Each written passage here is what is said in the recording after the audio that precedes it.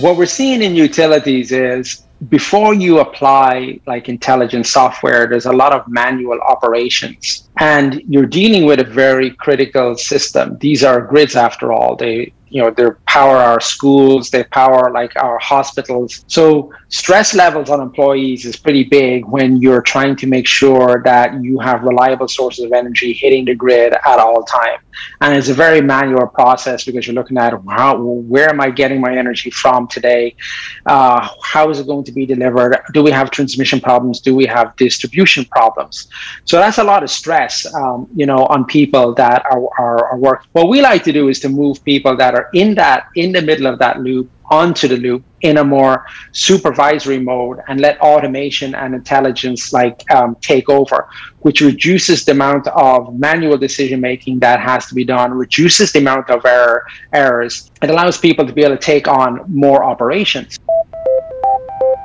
Veritone presents Adventures in AI, the podcast that dives into the many ways artificial intelligence is shaping our future for the better.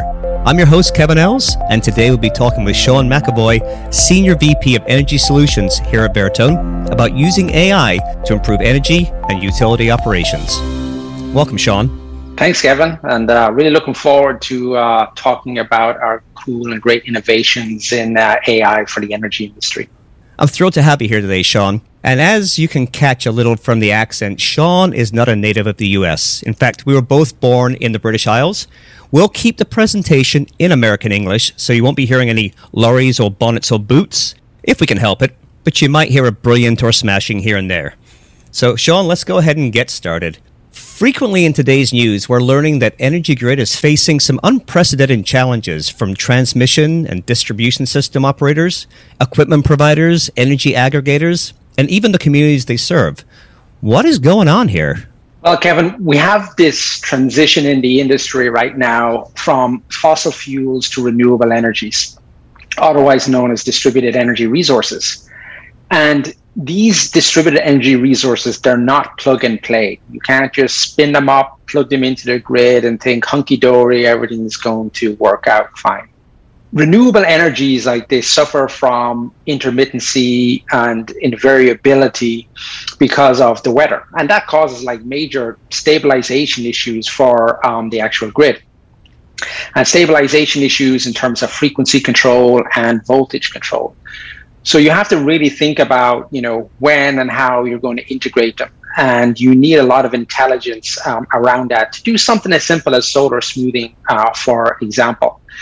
You also have, challenges around congestion across the grid. Now that it is no longer centralized, used to be centralized, coal plant, gas plant, flip the switch, you get nice energy flowing on a single line, directly to the city. Now you have distributed energy resources all over. You have, wind turbines, out in deserts, up in hills. You have hydro close to water. You have solar everywhere. So you're getting energy being pumped into the grid from many different directions. And our traditional legacy infrastructure was not set up for that. So then you get things like congestion.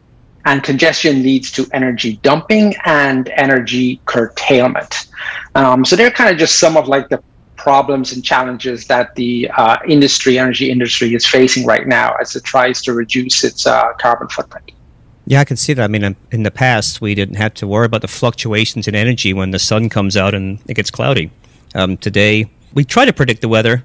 In fact, I'm sure AI is being used to predict the weather, and I can see that it could probably help us here. So without AI, why is it so challenging to manage this mixture of energy resources? If you think about our energy grid system as a dynamic, ever-changing, real-time system, changing in milliseconds. If you turn on a switch in your house, you're going to consume energy. You imagine all the houses and buildings in the industry. Energy consumption is fluctuating and the demand is fluctuating at the millisecond level. And as you add more and more devices, and you have increased energy demand and consumption, especially with the proliferation of electric cars, electric charging stations, EVs everywhere, how can a human possibly be able to work and understand those changes dynamically in real time? So you need to build what we call AI models or artificial intelligence models of the actual real-time dynamic systems as the system as a whole, and then broken down into right down to the device level to be able to understand the changes, predict the changes, and then to make autonomous decisions in terms of what's going to happen next. Where are we going to deliver energy from? What is the fastest path? What is the cheapest option to actually take? There are some of the things in terms of like the challenges that are being faced. That makes sense. And how did they do it today without AI? Is it just prediction based on experience from the past? Right now, it is more of a rules-based and reactive-based systems that are in place. You have like your traditional energy management systems, DERM systems, distributed energy management systems, and they incorporate like lots of rules. Rules are pretty much static. They're not like dynamic. They don't change as your system and your grid is actually changing. So a lot of it is based on rules today, which doesn't help in terms of if there's an extreme event coming. It's hard to do predictions when you're based on rules, hard to do forecasting when you're based on rules. Typically, the forecasting is always looking backwards at what happened last week or 2 weeks ago, or even a year, or this time last year. While using AI is you're using a lot of real-time data to train your model and to keep your model updated all the time. So you're making decisions based on not just what happened in the past, but what has happened at this millisecond. So what are the key macro topics that are being addressed today? Well, we have a bunch of topics that are at the forefront of industry analysts and utilities today. A lot of them can be bunched up into what we call like the 4Ds: decarbonization, decentralization, democratization, and digitization. Try saying that 3 times fast. Yeah, I know. It's like even one time. Who came up with that one? The decarbonization is one we all know. We're trying to like transition, to more of green energy, and a lot of companies, and not just utilities, but commercial and industrial companies, private companies, even like people down at the residential area, like they're all looking to reduce the carbon footprint. And we have, 2030 goals in the industry. We have 2050 goals like worldwide to become carbon net neutral. So decarbonization is one that is a key driver. And that means like transitioning more to green energy, such as, solar and hydro and wind. We also have decentralization. As you add more and more distributed energy resources, they're spread like further and wide apart, not centralized in terms of centralized coal or centralized gas. So decentralizing the grid to have more options that help with grid resiliency is also a driver.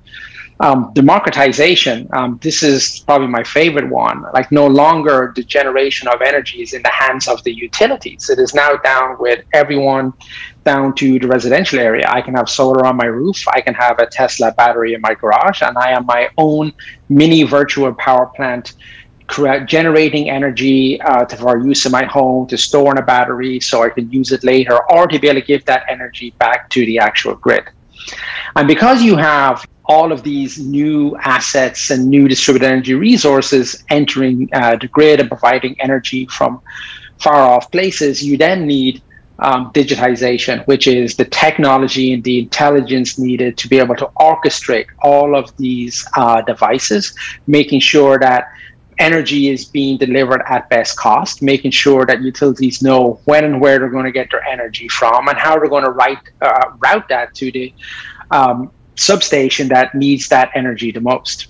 And then last, you have probably some of the most important ones is resiliency and reliability. I mean, as we notice, even with our weather conditions, we had those heat waves in California, which caused fires, brought down the grid. We also had, extreme cold temperatures in Texas this year, which also took down the grid. And then we're also suffered from cyber attacks as well with the Colonial Pipeline. So the ability to protect the grid against extreme events, whether that be a weather event or whether that be a cyber event, and also the ability to recover from that extreme event very fastly to normalize the grid again and bring back the reliability. They're probably, like I would say, the top 5, key issues that are driving the industry today. Yeah, and I imagine in doing all of that, you also make it more cost efficient too. Moving energy it loses its strength over a distance. So the more efficiently you can deliver it from its point of origin would also be beneficial. Right. And that's kind of like helped drive the new kind of phenomenon of microgrids and nanogrids, such that you are creating microgrids around, for example, critical infrastructure such as hospitals, services that are required by communities.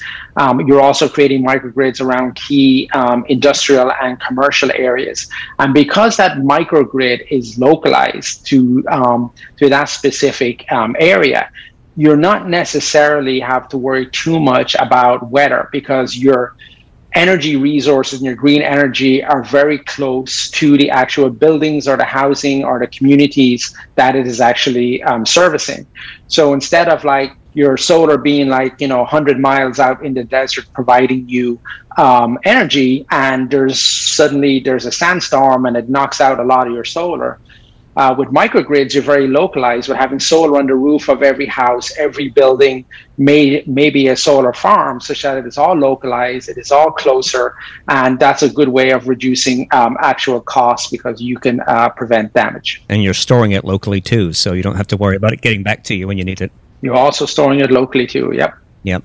So this sounds like a really demanding challenge. Can it really be fixed? Yeah, I mean, you can fix this, of course, with, intelligence. The more intelligence you put in for optimization, you're also going to reduce risk. You're going to eliminate uncertainty. Like some of the ways of eliminating uncertainty is with predictability and forecasting. Like, for example, what we do for utilities is we provide, for example, predictability around solar generation. We are ingesting third-party data sources around weather data.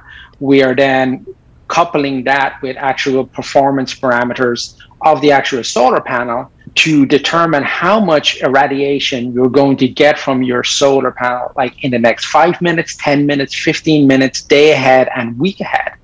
And what this does for the utilities, it really allows them to plan better. Like if they know, for example, I'm going to have a drop in the afternoon because we're expected to have cloud cover, they can start to spin up like other devices, whether it has to be a gas turbine, it could be a diesel turbine, that could be drawing from wind, that could be drawing from their battery storage. So it allows like the utilities to actually plan, and allows them to plan in a way that, you know what, my forecast is going to tell me we're going to have like energy from our solar throughout the whole day. I'm going to totally turn down my diesel generators, which is my free spinning reserve. That's going to save me thousands of dollars. I can pass on this to my ratepayers. And then you use like also optimization. So optimization in terms of economic dispatch, for example. From what resources am I going to tap into to be able to solve for this demand that I'm getting in this city, for example?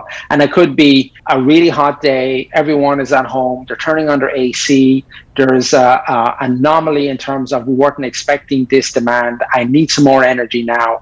Well, artificial intelligence can do two things. Number one, it can actually predict that demand because we're already forecasting the weather conditions in the area. So we can send signals to utility saying, hey, utility, you're going to get a spike in energy demand from this city in the next 1 hour. And then what we do is on top of that, we're like, our optimal dispatch strategy for you is to take 50% from solar in the first hour. I want you to take then, 20% from your battery storage, and then the remainder from, traditional energy sources. And you can do that at an optimal economic cost. So you're taking your cheaper one first to fulfill the majority of the load that's actually needed. So now you have like optimal economic dispatch. On top of that, you want to look at like, well, how am I routing this energy? And is there going to be a problem with congestion somewhere such that I'm going to lose some? So then you do like optimal routing and flow control from substation to substation to make sure that that energy is going to get there in its full and maximum capacity instead of being curtailed. Makes sense. So as I know, since I work at Veritone, we have solutions developed for these challenges.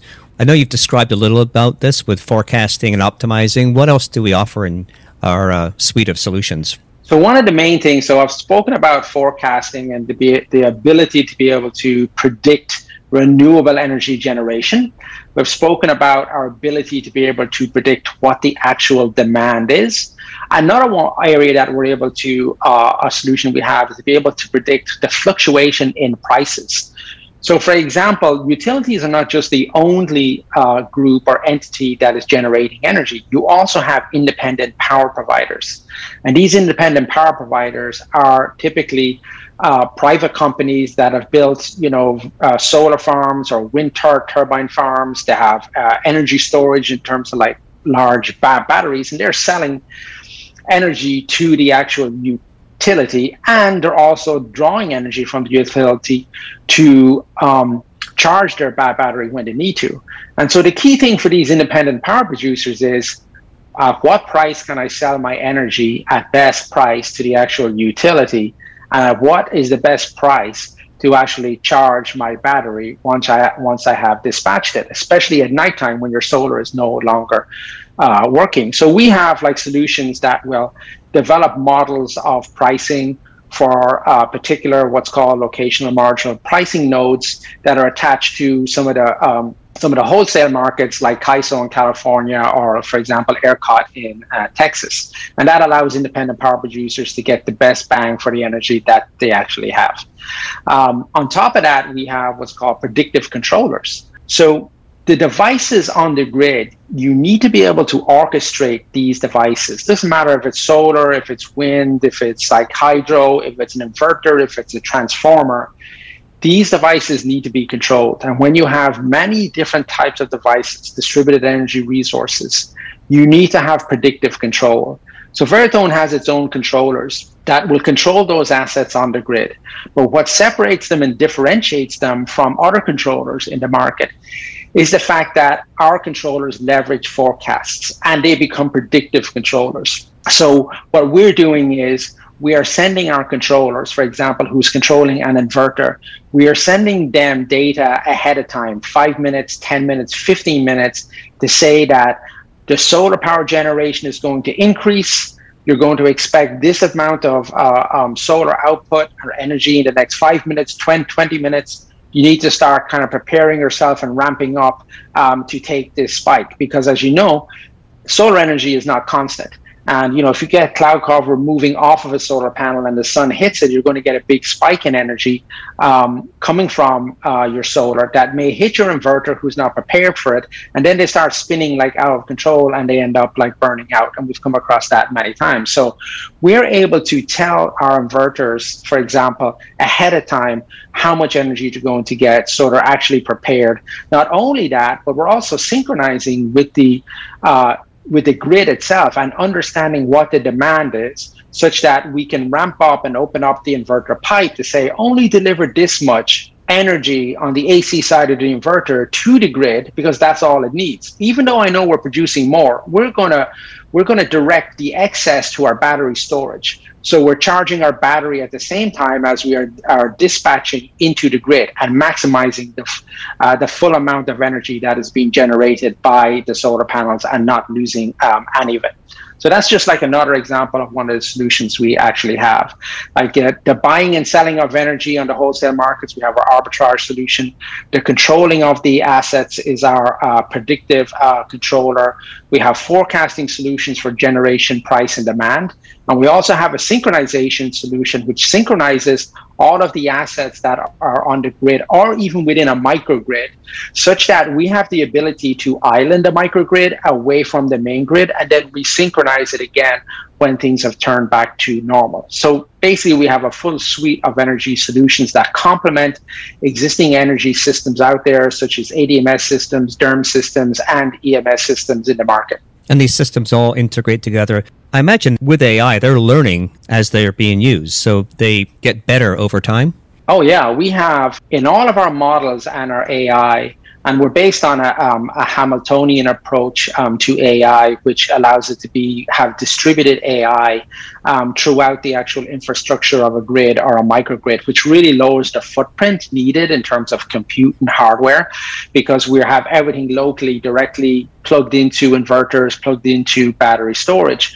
And this AI approach also has adaptation learning and reinforcement learning. So once it is installed, it is constantly reading the parameters from the actual device that it is managing or from the model that we have created, such that it gets smarter and better and performs better, like over time. The more data you have with AI, the actual better it will perform. Exactly. So that's impressive. I imagine there's some pretty amazing results that can be delivered from these types of solutions. Could you share a few of the ones that excite you the most? Yeah, in our most recent implementation of our software and solution, one of the key goals of this utility company was to be able to reduce their free spinning reserves. I mean, this utility was carrying about 750 megawatts of free spinning reserves, which is a lot. That costs a lot of money in terms of, diesel turbines and gas turbines to have this free spinning reserve available, because they weren't forecasting and predicting how much was going to come from the renewable energy. So every time there was like a gap in renewable energy because of cloud cover or the wind stopped or it stopped raining, basically that gap would be serviced by these diesel turbines, which were running in the background. So you got to ask yourself, so what's the point of renewables if you always have fossil fuel running alongside of it, just because your confidence is not high that you're always going to have 100% supply mix. So we're able to provide that forecasting to these utilities that gives them a level of confidence such that they can reduce their spinning reserves, which is thousands of dollars every day. So that's one of the things we can do. We can also increase the amount of energy that is being produced, because we're constantly looking at ways for not to curtail energy and not to dump energy. And that is through the intelligent management of the devices, such as the inverters and the battery storage on the actual grid. We try to only deliver what is needed to the grid and not excess. And if there is excess, we want to put that somewhere so we can use that later when the solar is not actually available. So then you're going to rely on your battery storage to offset peak times. Also, with price forecasting, we can get the best price at the right time for your actual needs, and we can inform you, for example, when is the best time to discharge energy from your battery, and when is the best price to actually charge energy from your battery. And this can be the same on a residential stage as well. Same with flow control. I was going to say, I need one of these for my house. Yeah. Because I have solar in my house, and it's I'm giving them whatever they want whenever they want it. I could literally have my own little mini Veritone application running there and giving them the best rate for me. And some people in Veritone actually have it. Oh, really? Yeah. Nice. So they're especially if you have a battery in your garage, that's when it works the best. You have your own storage, you have your own solar, and you can either sell it back to your utility in the form of credits, or you can offset your peak time in the evening when your solar is dying down as it gets darker. You just start using your battery storage. Makes sense. Yeah. Excellent. Does this, that's a stupid question, honestly. It's going to say, does this change people's jobs? Of course it does. People probably couldn't even do this in the past, so you're not really stealing jobs away with the AI. But what does it do to change people's jobs or make their jobs better? What we're seeing in utilities is, before you apply intelligent software, there's a lot of manual operations. And you're dealing with a very critical system. These are grids, after all. They power our schools, they power our hospitals. So stress levels on employees is pretty big when you're trying to make sure that you have reliable sources of energy hitting the grid at all time. And it's a very manual process, because you're looking at, where am I getting my energy from today?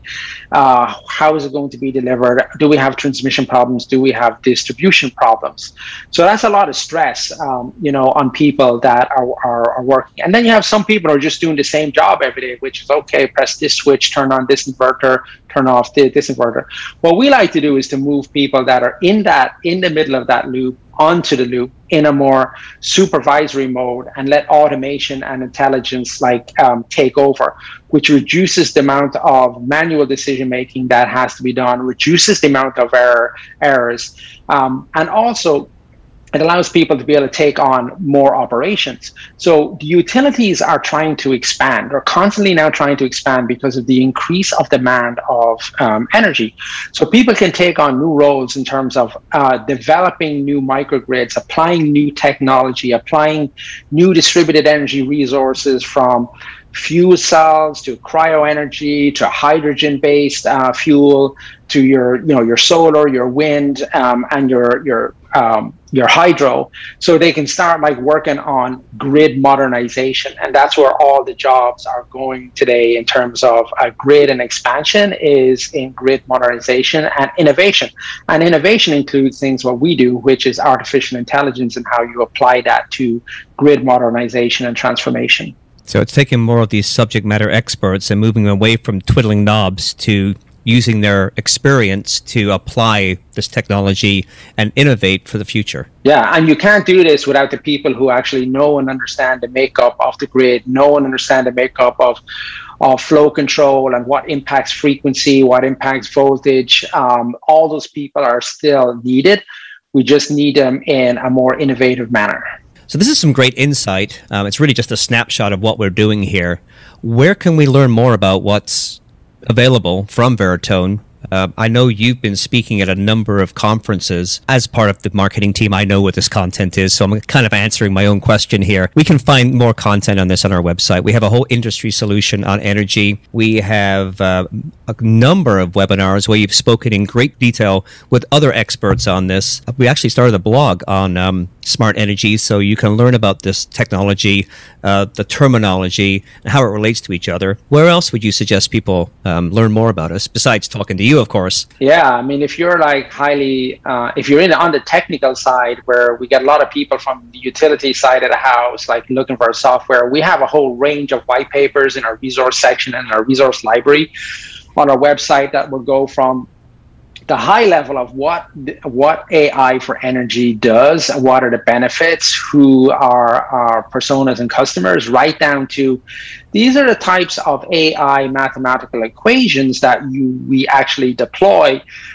to actually solve your actual problems. I mean, we have something like over 30 patents at this stage on our technology. So again, if you want to go from the high level through the blogs we have, through the white papers that we have made available, right down to patent information, that is all available on our website. It's available online through videos, blogs, and even this podcast. I've lost count of how many PhDs we now have on our team who can also be available for some consultation when it gets to much more complex levels than you can get just reading the papers. Oh, yeah.